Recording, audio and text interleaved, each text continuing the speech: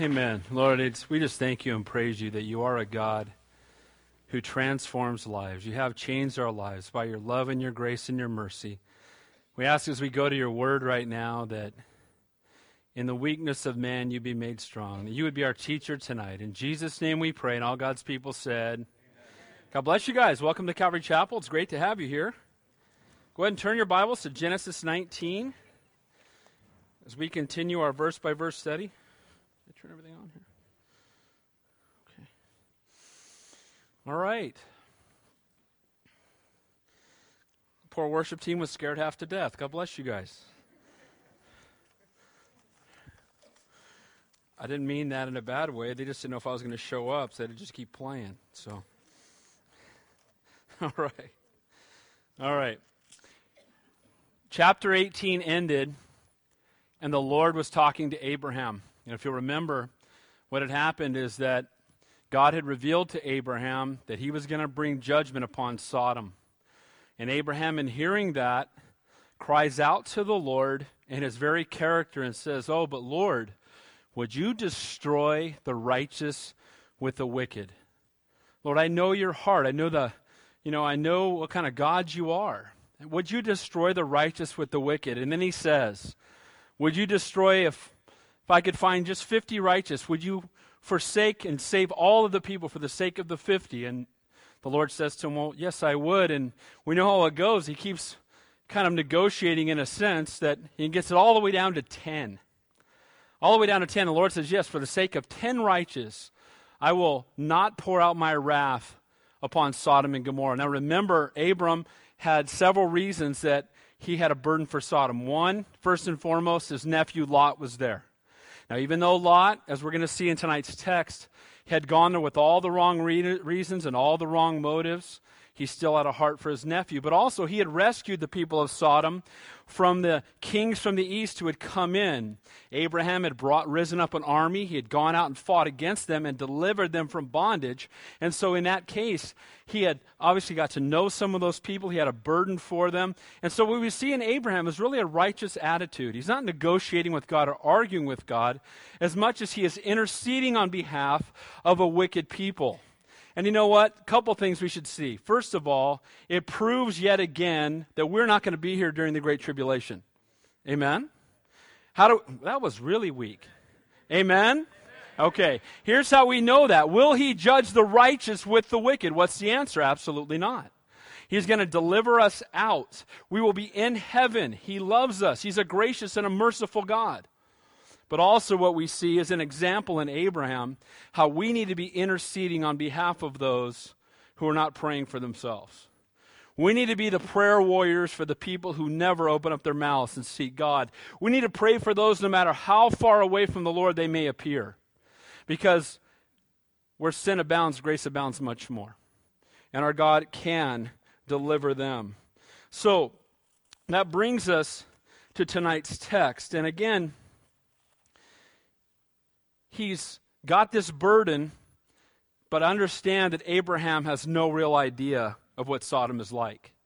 He might have kind of an idea, but he has no real idea of what's going on down in Sodom. And tonight we're going to see one of the most wicked places in the history of mankind. Later on in the New Testament, it speaks of Sodom and about the righteous judgment of God and how God will bring judgment upon those who are in rebellion and have hardened their hearts toward him. And so we're going to see also that Abraham is going to be given a great object lesson of disobedience. And the Lord told him about Sodom because he wanted him to know when the judgment came that this is the result of rebellion. Because Abraham is going to be the father of a great nation. And Abraham needs to understand the seriousness of the Word of God. That, guys, it's not okay to try to be popular with our kids and water down the Word. We're doing them more harm than we are good.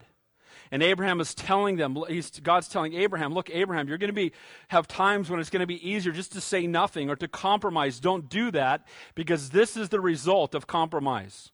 The carnality that you see in Sodom, what you've seen in your nephew Lot, this is the result of compromise. Don't fall into that trap. And so God's going to make it very clear that, again, his desire is to see that people walk in holiness, and he will give them every opportunity, but they will not. If they will not, God will bring righteous judgment. Now, of Sodom, we're going to start looking at that now. But Sodom, remember that they had been rescued, so they had seen the mighty hand of God at work. And they had actually been there, if you look at the text, go back a few chapters, that the king of Sodom, who tried to give gifts to Abraham after being delivered, was actually there at the same time Melchizedek was there.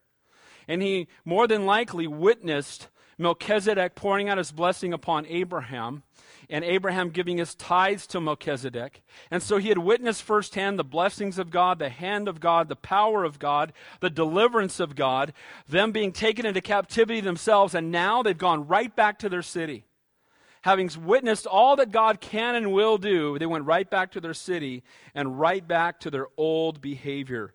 Rather than repent, they went back to their old way of life. Despite a clear revelation of Jehovah to them, they continued on in their wickedness. So, I titled the message tonight, Compromise Leads to Carnality, and the marks of a carnal walk. Carnal, fleshly. How do we know when a Christian or someone who claims to be a Christian is walking in the flesh or walking in a carnal walk? Guys, we should not have assurance of salvation in a sense if we live carnally. I don't want you to say, well, I'm earning my salvation. No, but you know what? I wouldn't want to stand before Almighty God having lived a life that was so carnal that nobody knew I was saved. Amen? Because by your fruit they shall know you. So let me give you some examples in the life that we're going to see, most of it, again, applying directly to Lot. So marks of a carnal walk. Number one, we become more and more comfortable in an ungodly world. You know you're walking in carnality when you become more and more comfortable in a carnal world. Number two, or an ungodly world. Number two, you become less and less comfortable around God's people.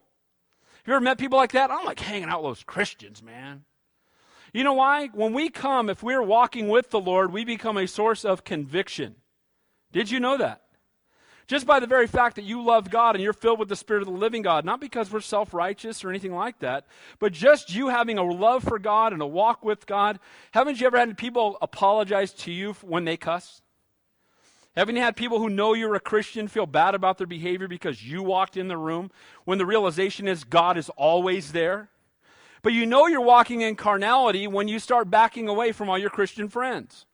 Dude, I want to hang out with him. He might ask me how I'm doing, or might, smell the alcohol in my breath, or see the way I'm acting toward my wife, or whatever it might be. I just want to stay away from those guys. I want to isolate, and that's what the enemy wants us to do. Number three, in marks of a carnal walk, you try to negotiate with evil instead of standing against it. You're afraid to stand up for God. The marks of someone walking in carnality is a fear to stand up for God. Number four, it takes something major from God for God to get your attention. God has to do something radical to get your attention. Guys, if we're walking in the fullness of the Spirit, He can whisper, and we hear Him. Amen? But when we're walking in carnality, we're not as close to God as we used to be. He's shouting at us, and we don't hear Him. But He loves us enough to bring whatever it takes sometimes. Amen? Number five, people have little respect for your word. If you are a hypocrite, people are going to have little respect for what you have to say. I learned this even in teaching in prison ministry. Guys who you would think in a sense had no morals, but they have a standard. And if a guy says he's a Christian and acts like it, they'll leave him alone. But if he says he's a Christian and he's a hypocrite, they're going to be all over him. And the same is true for us. Our word means nothing if our actions don't follow it. Number six, you are slow to respond to God's commands. Number seven, you're willing to settle for less than God's highest. Number eight, you long for the things of the world. Number nine, other people must intercede with God on your behalf because you have little or no prayer life of your own. And finally, you set an ungodly example for your children. I know that's a lot of points tonight, but this is a heavy-duty chapter. So let's begin looking at compromise leads to carnality, marks of a carnal walk. Look at verse 1.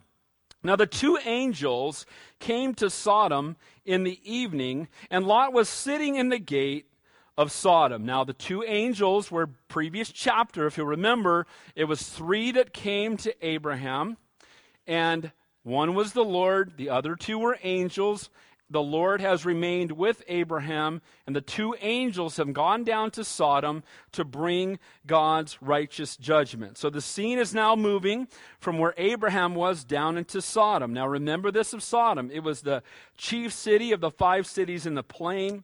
It was outwardly lush. It was so lush, in fact, that Lot looked towards Sodom and was enticed by it. I think it reminded him of Egypt. You could take Lot out of Egypt, but you couldn't take Egypt out of Lot. And here were the consequences of going down to Egypt. He comes out and he sees the lushness of it. It's beautiful. It's well watered, and in the desert that means a lot. But there's no prayer, and down he goes. And it was Sodom that Lot and his family gradually migrated to.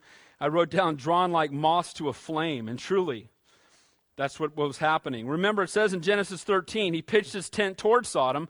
Chapter 14, he dwelt in Sodom. And now in this chapter, he sat in the gate of Sodom. So deeper and deeper into compromise and carnality, more and more comfortable in the world. Now the word gate there, sitting in the gate of Sodom. The gates were the place where those in authority would sit. When the people had a dispute amongst themselves, they didn't hire attorneys and go to court. They would go to the city gate, and there the elders would sit. And as they sat in the city gate, they would come before them, and the elders or the magistrates or the leaders within the city would be the ones to settle the dispute. So Lot has become a chief or a magistrate or an elder in Sodom. Boy, has he gotten comfortable in the world. Amen? Now, when you go to Israel with us, I don't know, do we get those pictures loaded? When you go to Israel with us, one of the cities I love to go to is Dan. And what's interesting, in Dan, they have rebuilt on the exact spot where it was, the actual city gate. And you'll notice that's us walking into the city gate. That's what it would look like. Keep going if you could, Larry. Keep going. That's my beautiful wife on the left. Now you keep going through here, and you see, keep going, one more. That is where they would sit. So you'd come into the city gate, you can see it's the entrance to the city. You would come into the gate, and the magistrates would be sitting there, and they would be the ones to judge the people, to judge any dispute that would take place. And I think, there you go, there's my kids and my 90-year-old grandmother and our, not interpreter, but leader, whatever he was. But the point is that that's where they would come, and imagine you come into the city, and you expect to see the elders and the leaders and the people that represent the city, and there sits Lot. As you read about this city, you're going to wonder, how in the world could Lot be a leader, be an elder with what was going on in that city? Here's the reality. The city was having a bigger impact on Lot than Lot was having on the city. That's the exhortation for all of us. Are we having a bigger impact on the world, or is the world having a bigger impact on us? Amen? So, the gate was that place, and we see that Lot is stationed there, this place of authority, very comfortable in Sodom, and again, having little or no impact on it. He was a man who had seen God's highest calling on Abraham. He was, again, at hand to experience God's calling, was there when he saw God deliver them out of Egypt, and yet he's right in the midst of one of the most wicked cities on earth. He is truly a picture of carnal Christianity.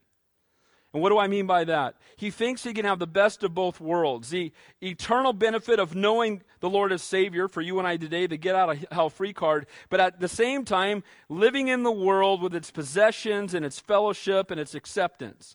So Lot had separated himself from Abraham. He's become very, very prosperous, a prominent man in Sodom, and prosperous to the point of wealth beyond his imagination. But guess what? The thing that he had strived for is days away from being destroyed. Guys, we can be pursuing things that are going to pass away. And he was pursuing that which was going to be destroyed. A prosperous man from the world's perspective, and before we get to the end of this chapter, he's going to be living in a cave with nothing. Because that's what happens when you put your hope and your faith in the world instead of putting your hope and your faith in the Lord. You know what? If a man is prosperous, but he has no impact on the place that he is, what is that? How worthless is that? A guy can be wealthy, but if he has no impact for the kingdom, it's of no worth. And the same is true today. We think that prospering in the things of this world is success, but the truth is, when this time has come and passed, only what we've done for Christ will last. And nothing else is going to matter. So their wickedness, again, we know when you look later in 2 Peter, it says their wickedness vexed his spirit. But it didn't vex his spirit enough to do something about it. Guys, it's one thing to sit at work and think, these people need Jesus really bad. Boy, they're a mess. That guy's marriage is falling apart. That guy's struggling with drugs and alcohol. That guy's a disaster. This guy's a disaster. Boy, that's just rough. And do nothing about it. Did God call us to be there to do nothing about it?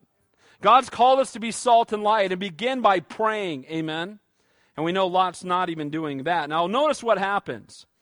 Because we're now going to begin to see the second point. That not only do you become comfortable in the world, but you start to become uncomfortable around believers. Look what it says here. When Lot saw them, he rose to meet them, and he bowed himself with his face toward the ground. So he saw them coming. It doesn't say, the word saw there means to perceive. So he recognized. Now he's sitting in that city gate, right? He looks out and sees some people coming and goes, those guys don't look familiar. They don't fit in here. Can you imagine two angels walking into Sodom that they might stick out a little bit? I mean, Sodom, the wickedest city on the planet, and here come two angels. Different. And so here's what happens. It doesn't say he ran, but I have an idea. He ran. He ran out there and he bowed down and got on his face before him. Dude, what are you guys doing here? It's kind of like if your pastor showed up at your house when you were having a drunken party. Everybody's getting hammered. You got 14 kegs and, hey. You run out the door, shut the door behind you, lock that thing. I mean, I have an idea. He got away from the gate, right? Don't let anybody else see these guys. Fell on his face. Hey, what are you doing here? How's it going, right? And that's kind of what we see happening with Lot. I think he's laughing at one moment, feeling right at home with the world. Yeah! And then, wait a minute. Look who just walked up. Though living in carnality, he bowed before the angels. You know what? Carnal Christians will adapt to their surroundings. When they're hanging out with the Christians, praise God. And when they're hanging out with the world, filth and foul coming out of their mouth, right? Put on the Christian face when you're around the Christians. And then you get with the world, you become like the world. Guys, that's a sign of carnality. And I'll tell you, I see this a lot when I go out on sales calls and people find out I'm a pastor because they will be cussing up a blue streak. And then we'll start talking, and invariably, because I pray that God will give me an opportunity to share my faith, it'll come out that I'm a pastor. And I mean, it is radical. It's like something out of The Exorcist. Head spins and, praise the Lord, brother, I'm a Christian too. God bless you. I fellowship down at, hey, that's so awesome. Well, praise the Lord. Dude, what happened to filth and foul 35 seconds ago? Guys, I pray that we don't adapt to the world, but that we stand for God. That we don't become like the world around us. That we're not like a chameleon that changes colors. But that we be salt and light, and we be that light that, we don't hide under a bushel. So compromise leads to carnality. Marks of a carnal walk become more and more comfortable in an ungodly world. And number two, we become less and less comfortable around God's people, afraid they'll see who we become. So what does Lot do? Verse 2 and 3. And he said, "Hear now, my lords, please turn into your servant's house and spend the night, and wash your feet. Then you may rise early and go on your way." Here's what I want you to do. Don't look at the city. Don't notice anything. And come into my house, and I'll feed you. And then early in the morning, before anybody gets up, get out of here. Because if you're around too long, you might see something.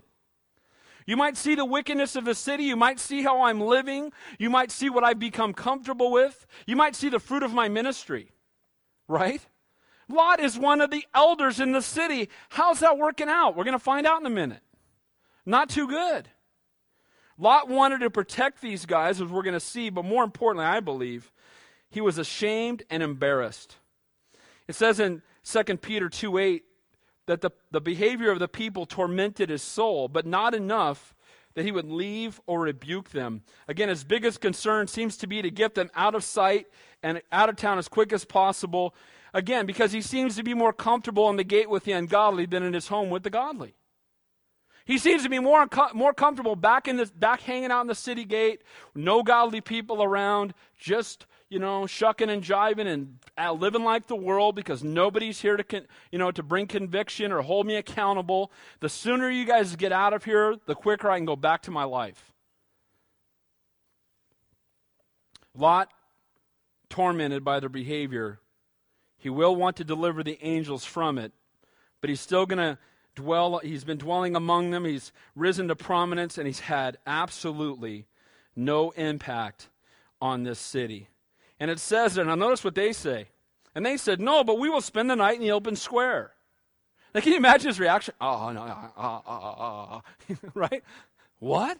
Yeah, we're going to camp out in the middle of the city. We're just going to hang out in the open square. Oh, no, that's a bad idea. Bad idea. I know the kind of people I live with. That's a bad idea. That's a bad plan. Bad things will happen to you, and then you'll find out how bad the city is, and you'll find out what little impact I've had on it. I have to insist, verse 3, look what he says. But he insisted strongly. So they turned into him and entered his house. Then he made him a feast and baked unleavened bread, and they ate. So he brings them home, and they have a feast. It is interesting that the first time in the Bible we see the term unleavened bread is in this chapter. Because leaven represents sin. And here he is baking them unleavened bread, which later, next time we see it, will be in the Passover. But here he is baking them unleavened bread. Guys, all the rituals in the world won't save you if you're living an ungodly life. Amen? And it doesn't matter, how unleavened the bread is, if there's leaven in his life, and the leaven in his life is out of control. So compromise leads to carnality.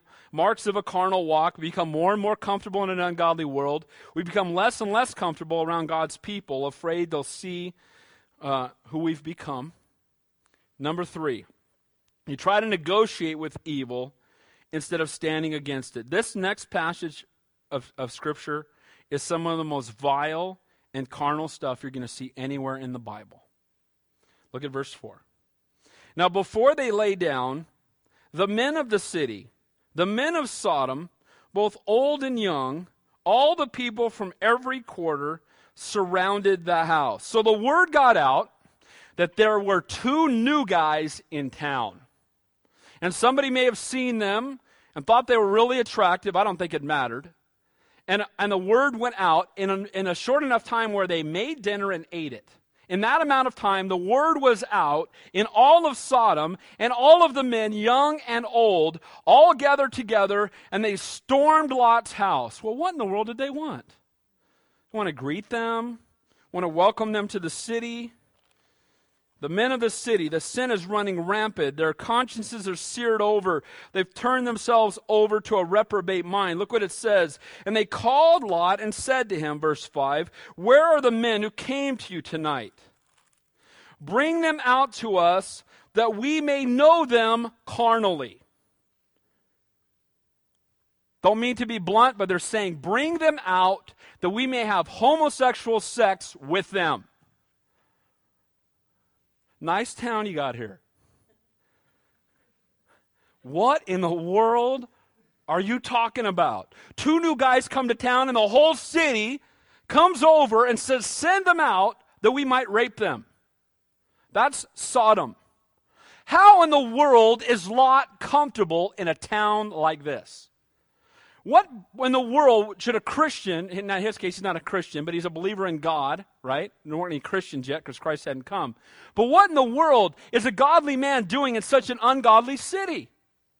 And no less being raised to a position of authority, and he's the one delivering, the judgments to the people, and yet here he is living in a city that is so godless and so depraved. Now,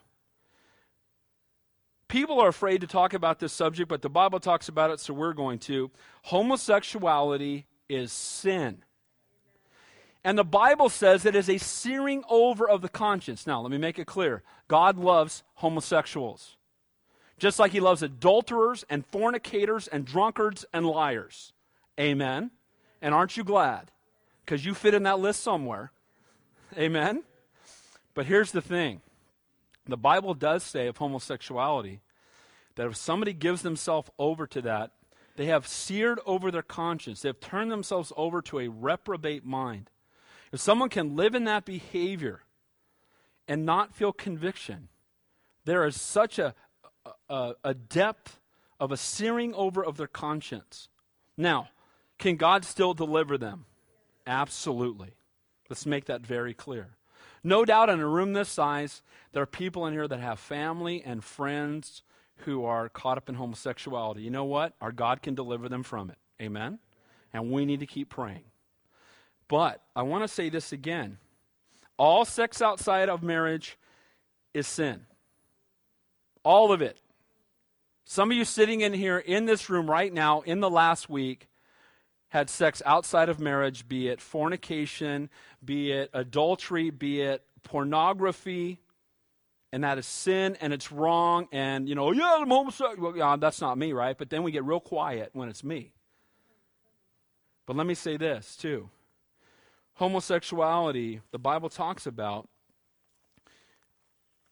is so unnatural, so contrary to God's plan. You know what's interesting? There's this, the next generation has fallen into the trap of thinking that homosexuality is like being a minority and they need rights because it's bigoted not to give them equal rights.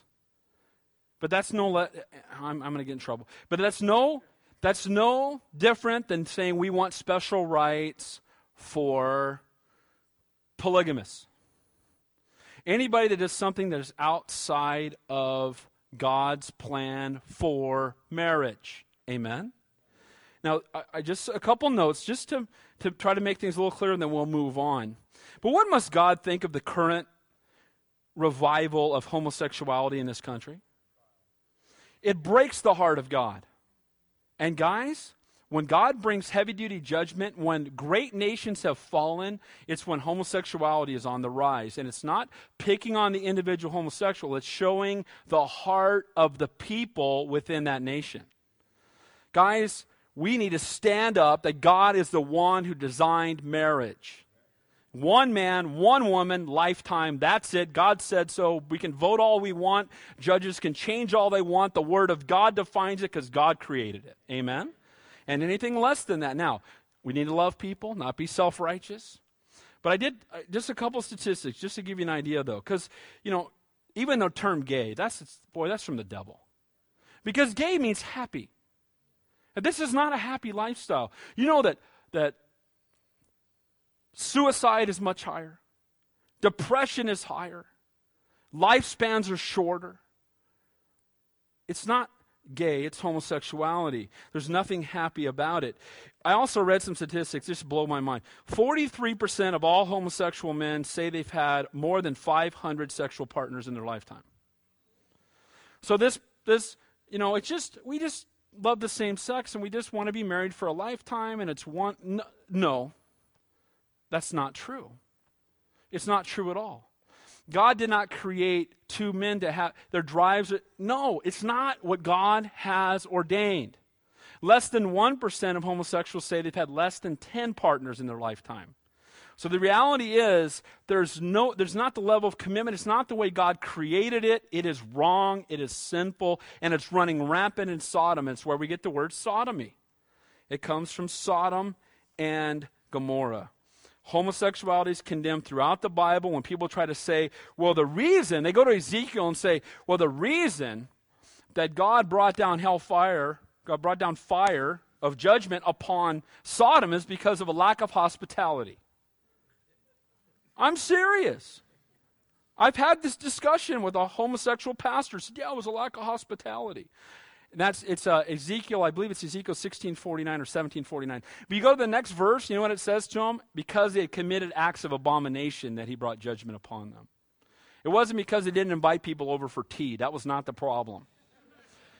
The problem was the absolute spiritual bankruptcy. So in the Old Testament it says, you shall not lie with a male as with a woman, it is an abomination. In the New Testament it says in 1 Corinthians, do you not know unrighteous will not inherit the kingdom of God? Do not be deceived. Neither fornicators, nor idolaters, nor adulterers, nor homosexuals, nor sodomites, nor thieves, nor covetous, nor drunkards, nor revilers, nor extortioners will inherit the kingdom of God. But here's the good news. And such were some of you, but you were washed, but you were sanctified, but you were justified in the name of the Lord Jesus Christ by the Spirit of God. Amen. You read that list and go, ooh, well, that was me. Yes, it was. But now you're a new creation in Christ. Amen. But see, I think we're getting too light on sin these days. We're saying it's not that big a deal. And again, I'm going to exhort you, because if you are in a relationship with somebody you're not married to and you're having sex outside of marriage, you need to repent and get right with God. Amen. Nothing good's going to come of it. If he loves you, he'll marry you. Amen. And if he gives you another excuse, send him to my office. I'd love to have to talk with him, because it's an absolute fact. It's pathetic. So, homosexuality, there's a hardening of their hearts. Again, God can still deliver them. He's a gracious and a merciful God. But here's a city filled with hard-hearted, carnal, seared-over conscience, not hearing from God. Lot's living in the midst of them, and he's comfortable there. Verse 6. So Lot went out to them through the doorway and shut the door behind him. Where before, he went out to the angels to keep them away from his carnal friends. Now he goes out to his carnal friends to keep them away from the angels. And he goes out the door, and notice how he talks to them. Please, my brethren, do not do so wickedly. I hate to use this word, but wimp. I mean, what is up with that? The angels of Almighty God are in your house. Why are you going out and negotiating with the ungodly? You know why we do? Because we're afraid. And I can understand being afraid. I get it. He's probably seen this mob scene before. He's probably seen people drug out of their houses. He's probably seen it. But yet he continues to live in it. And now being faced with it, he tries to negotiate with evil. We don't negotiate with evil. We stand against it. Now, if you thought Lot was a mess, wait till you read this next verse. Unbelievable. Verse 8. See now, I have 2 daughters who have not known a man. Please let me bring them out to you, and you may do with them as you wish. Nice dad, exactly. What in the... Yeah, my 2 virgin daughters? Why don't you all just take them out and rape them instead? Here, just have my girls. Lot. You know what's amazing to me? He's referred to later as righteous Lot. God's a God of grace, isn't he? Amen? Because I'll tell you what, I have a lot of frailties. But they're going to have to kill me 12 times before they get to my daughter. Amen? You better bring an army and 500 guns, because that, you know what? And my wife will be right behind me. You know what I mean? Like, you must be out of your mind, because that's what's not going to happen. And here he is going, hey guys, look, leave those guys alone. How about I bring my daughters out to you? Lot is negotiating with evil. Lot has been hanging out with the world so long that he's forgotten and no longer sees the difference between good and evil. Guys, we need to be resensitized to sin. Amen? We've become desensitized to it. We've seen it so many times that we just don't even think it's a big deal anymore. Lot has seen this stuff so many times. Just take my daughters. This place is out of control anyway. It's bound to happen at some point. You might as well just take them. He's not even surprised by the mob that came. Because look what he says. Only do nothing with these men, since this is the reason they have come under the shadow of my roof. He says, you know what? The reason I put them in my house is because I knew you guys were going to try this. He's judging these guys. He's the elder in the city.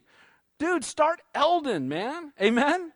Why don't you get out there and go, look, as a rule in the city, go home, and we're going to start serving. Now, he might have got killed, but wouldn't it have been better to die standing before God than to give your daughters away? God is a God of love and grace and mercy, and praise God that the angels were there. You know what? May we be men and women who rather die with conviction than live with compromise. Amen? And you know what? As unbelievably vile as Lot's actions were, can we examine the way we're raising our own kids? I know we're not going to that extreme. But guys, think about what you let your kids watch. Think about what you let your kids participate in. Think about the things you're allowing them to do, the music they're listening to. Think about the way you let your teenage daughters dress. Amen? They're dressing for Jesus when they get up in the morning. Just remember that. Dressing for the Lord. And as dads, moms, we need to take the initiative to say, as for me and my house, we're going to serve the Lord, and it's not a popularity contest, and you're not leaving the house dressed like that. Get back in your room. Amen? Let's start being the parents. Quit apologizing for it. Well, maybe it's not. Hey, no, you're not. And I'll tell you what else. Pray about the whole dating thing, too. It's personal conviction. I believe in courtship to marriage, not dating. That's Pastor Dave's opinion, and you don't have to believe that. It's totally fine. But I'll tell you what, you'll save a lot of heartache. Pray for the person God has for you. Does God have a person for you? Yes, he does. Why would you want to mess around with anybody else till that person comes? It's God's will. Number 4, it takes something major for God to get your attention. When you're walking in carnality, it takes something radical. Now look what happens, verse 9. And they said, stand back. These are the men at the door. And they said, this one came in to stay here, and he keeps acting as judge. Now we will deal worse with you than with them. So they pressed hard against the man Lot and came near to break down the door.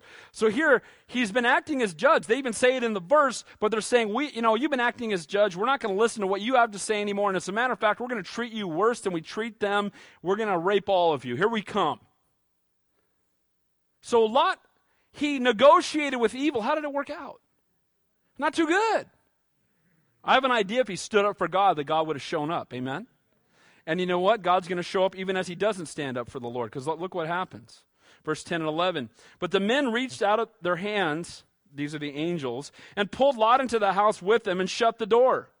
The guys must have been really strong. Then they struck the men who were in the doorway of the house with blindness, both small and great, so they became weary trying to find the door. Now, several things here. First of all, you see the hand of God delivering Lot and his family. Praise God for his grace. Amen? Does he deserve to be delivered? Absolutely not. Do you and I know? And what did he do? He struck them with blindness. Now, what's amazing to me is they kept trying to find the door. You think struck with blindness might be, bad play.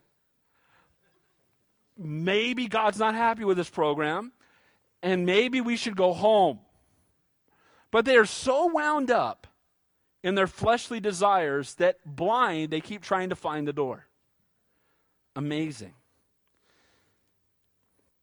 This is the depths of depravity, and so too, maybe some of us, probably all of us, at some point in our life, we can look back and see we've fallen to a point we just kept on sinning even after God warned us and warned us and warned us. We just kept going. And you know what? When you're walking in carnality, sometimes God has to bring something radical to get your attention. And you know what? He loves you enough to do it. And you might cry out to God and say, why did you allow me to get in this car accident? Because you weren't listening. Amen? Why did you allow me to lose my job or go through this or get this disease? Lord, why? Well, you know what? I've been trying to get your attention and you're not listening, and I love you enough to do whatever it takes. Lot, I love you enough. I'm going to blind everybody in town. I'm going to bring the angels, Lot. I'm going to do it because I love you. He's a God of love and grace and mercy. Now watch. He has grace even in wicked situations. Now look at verse 12 and 13.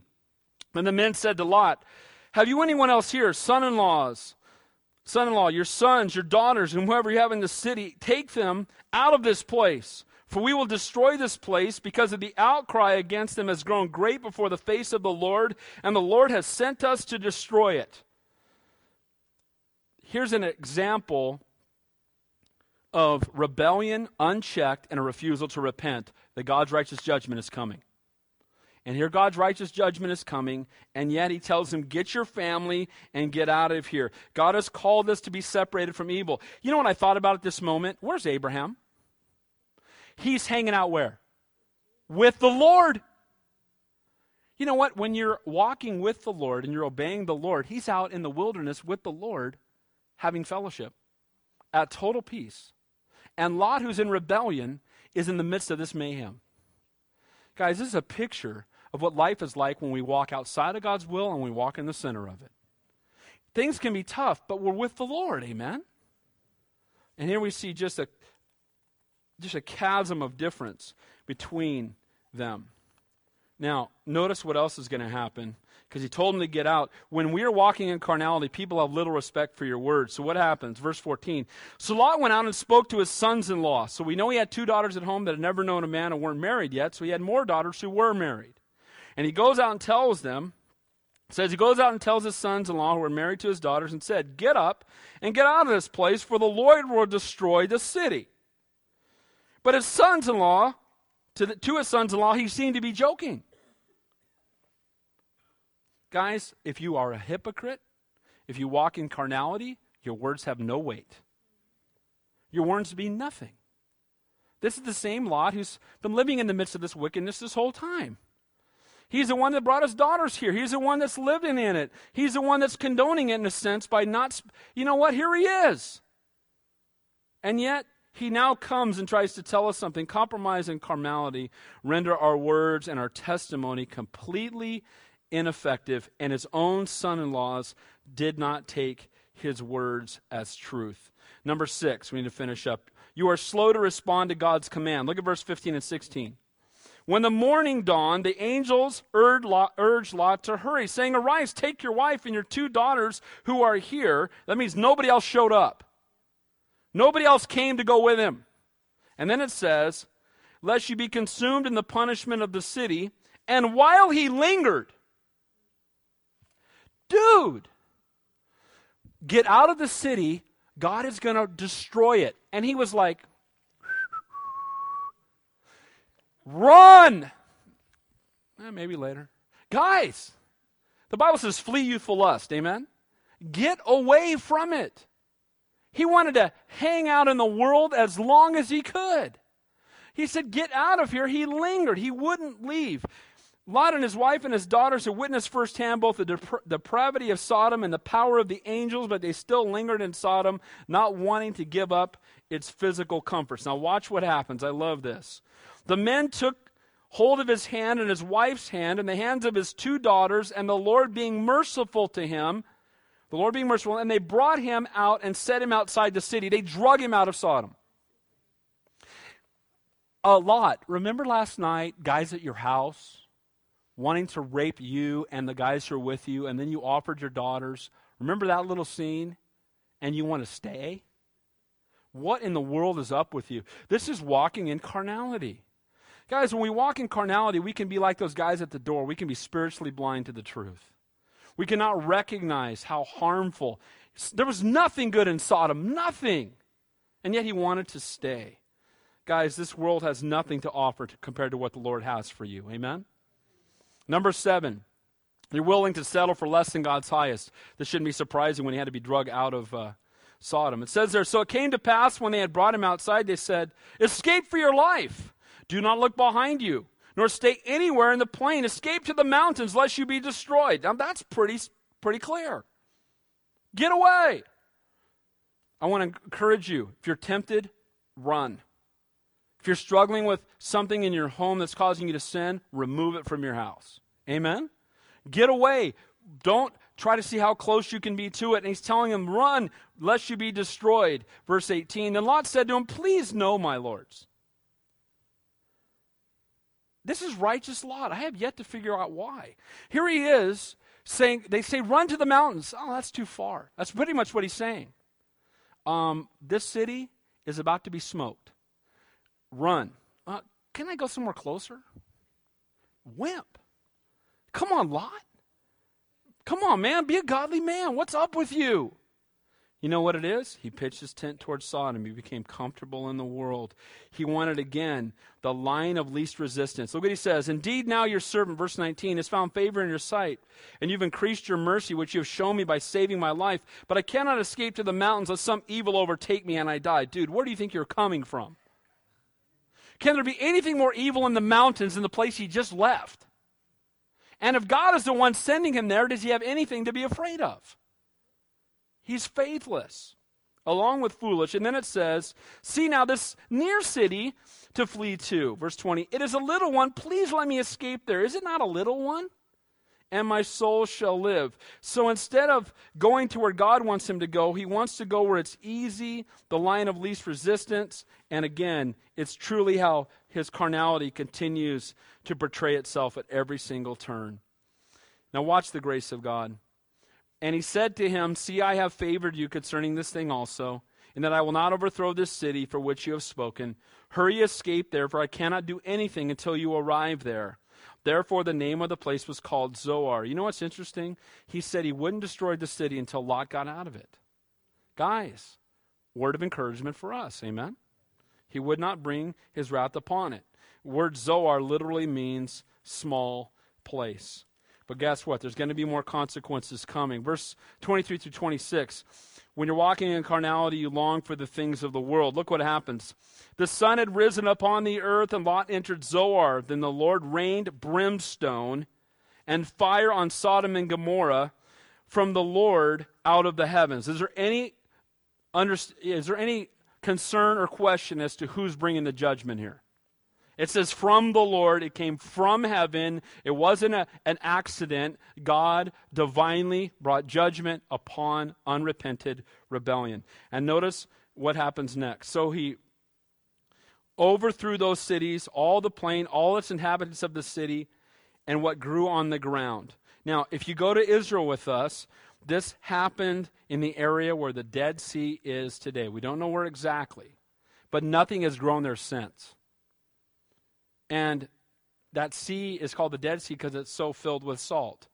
And guess what Lot's wife is about to be turned into? A pillar of salt. So brimstone, the word there literally means God's fire. The word, it's God's fire, literally. It's the fire of God coming down from heaven upon them. And the word overthrow there is catastrophe. So this catastrophe came upon them because of disobedience. And it says there in verse 26, but his wife looked back behind him, and she became a pillar of salt. Lot's wife could not let go of the world. She continued to long for the world even after God had delivered her from it so graciously. She continued to want it. She couldn't imagine life without the world. And he told her, don't look back. The angel said, don't look back. And as she was leaving, she turned back because her heart was still in the things of the world. Guys, the Bible says to serve God with all your heart, mind, soul, and strength. You can know him in your mind. You can know what the Bible says. You can know all about him, but you need to give your heart to him too. Amen? We need to give our hearts to him. Our passions, our desires, everything. Lord, it's all yours. Not just in my head do I believe, but in my heart I give my life to you. She was looking back at her house and her stuff. She was more interested in material possessions than spiritual gifts. And again, there are many pillars in that region today, and the Arabs still call him Lot's wife. See a pillar of salt, and they call him Lot's wife. Number 9, we're almost done. Other people must intercede on your behalf. Look what happens. Then Abram went early in the morning at the place where he had stood before the Lord, and he looked toward Sodom and Gomorrah, toward all the land of the plain, and he saw, behold, the smoke of the land, which went up like smoke of a furnace. Imagine Abraham must have looked out and saw this radical sight, and he knew there were not 10 righteous. Because if there were, this would not have happened. This is God bringing righteous judgment. This verse illustrates the truth that the fervent, effectual prayer of a righteous man availeth much, because look at the verse 29. And it came to pass when God destroyed the cities of the plain that God remembered Abraham and sent Lot out of the midst of the overthrow or the catastrophe, the cities in which he had dwelt. Guess what? He delivered Lot for the sake of Abraham. Guys, we need to pray more. Amen? Because a righteous man interceded on behalf of Lot, God delivered Lot in the midst of his rebellion. Guys, what a word of encouragement. You got to write in your Bible, intercessory prayer next to that verse. He's interceding on his behalf. God remembers Abraham and delivers Lot. Lord, let's cry out for those who are in bondage the way that Lot's wife was. Last point. You set an ungodly example for your children. This is so tragic. Then Lot went up out of Zoar and dwelt in the mountains, and his 2 daughters were with him. So his wife's dead. He was afraid to dwell in Zoar. So the city he asked for, he didn't go to because he was afraid. All right. And he and his 2 daughters dwelt in a cave. So let's see. How's this working out so far? He pitched his tent towards Sodom because it looked better, it looked lusher, it looked greener. And guess what? Now he's in a cave and he's got nothing. Because the world promises everything and delivers nothing. Amen? Satan promises riches and delivers death. So now he's living in a cave, and it's only going to get worse. Now the firstborn said to the younger, our father is old, and there's not a man on earth that come into us, as is the custom of all the earth. Come, let us make our father drink wine, and we will lie with him, that we may preserve the lineage of our father. So the girls say, hey, I got an idea. Let's get Dad drunk, and then let's sleep with him. Now, where do you think they learned this kind of behavior? Living in Sodom. I also find it interesting that they had to run from the city, but they managed to bring some wine with them. Hurry up and get your most valued possessions, and they bring wine. Kind of a sign of some other things going on in Sodom. Isn't it amazing how often drunkenness and fornication go together? Why do people meet in bars? Lose my inhibitions, man. Do some really stupid stuff I'm going to regret tomorrow. Right? Isn't that what alcohol does? You get enough poison in my mind that I'll forget about what I'm doing, and I'll be a really poor judge and I just make really bad decisions. That's why the Bible says, be not drunk with wine, but be filled with the Holy Spirit. Amen? I got one thought. Why didn't he go to Abraham? Why didn't he go to Abraham? You think Abraham would have said, Lot? You think dwelling with Abraham might have been better than being in a cave? You know what? Pride, though. I chose a lush land. I can't let him know. Dude, he saw the fire come down from the sky. I promise you, he knows. Right?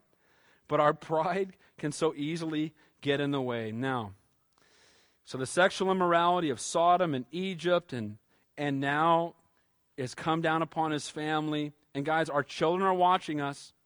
And the example we give them, don't be surprised when they follow it. And so Lot turns to alcohol, and his daughters, again, the sexual immorality that comes. Look what it says in verse 33. So they made their father drink wine that night, and the firstborn went in and lay with her father. And he did not know when she lied down or when she arose. He didn't even know what happened. He was so lit. This is another bad behavior that he learned by living in Sodom and by choosing to be amongst the ungodly. It happened the next day, verse 35, or verse 34. It happened the next day that the firstborn said to the younger, indeed, I lie with my father last night. Let us make him drink wine tonight also, and you go in and lie with him. Doesn't sin love others to sin with you? That we may preserve the lineage of our father. Then they made their father drink wine that night also, and the younger arose and lied with him, and he did not know that she lied down or that she arose. Thus, both the daughters of Lot were with children by their father. Living in Sodom resulted in incest. Guys, we need to be holy, for I am holy. Amen? We need to not allow the compromises in our household because we don't know the long-range effects. And here we have him living in Sodom. He might have thought, I can live there and it doesn't impact me. Guess what? It's going to impact your family. It's going to impact your wife. It's going to impact your children. And it's going to impact you too. Don't fool yourself. Now notice what it says, last 2 verses. The firstborn bore a son and named his name Moab. You ever heard of the Moabites? Good people? What do you think? Not so much. The Moabites are going to introduce idolatry to Israel. How about the other group, the Ammonites? The Ammonites introduce idolatry to Israel and sacrificing children to Molech. And these are the descendants of Lot. This is not a good picture. This is the consequence of sinful behavior. But you know what's amazing, and we'll close with this. You know what's amazing? God's grace. Because guess what? Could anything be, very, very few things more vile than this chapter in the Bible? Would you say amen to that?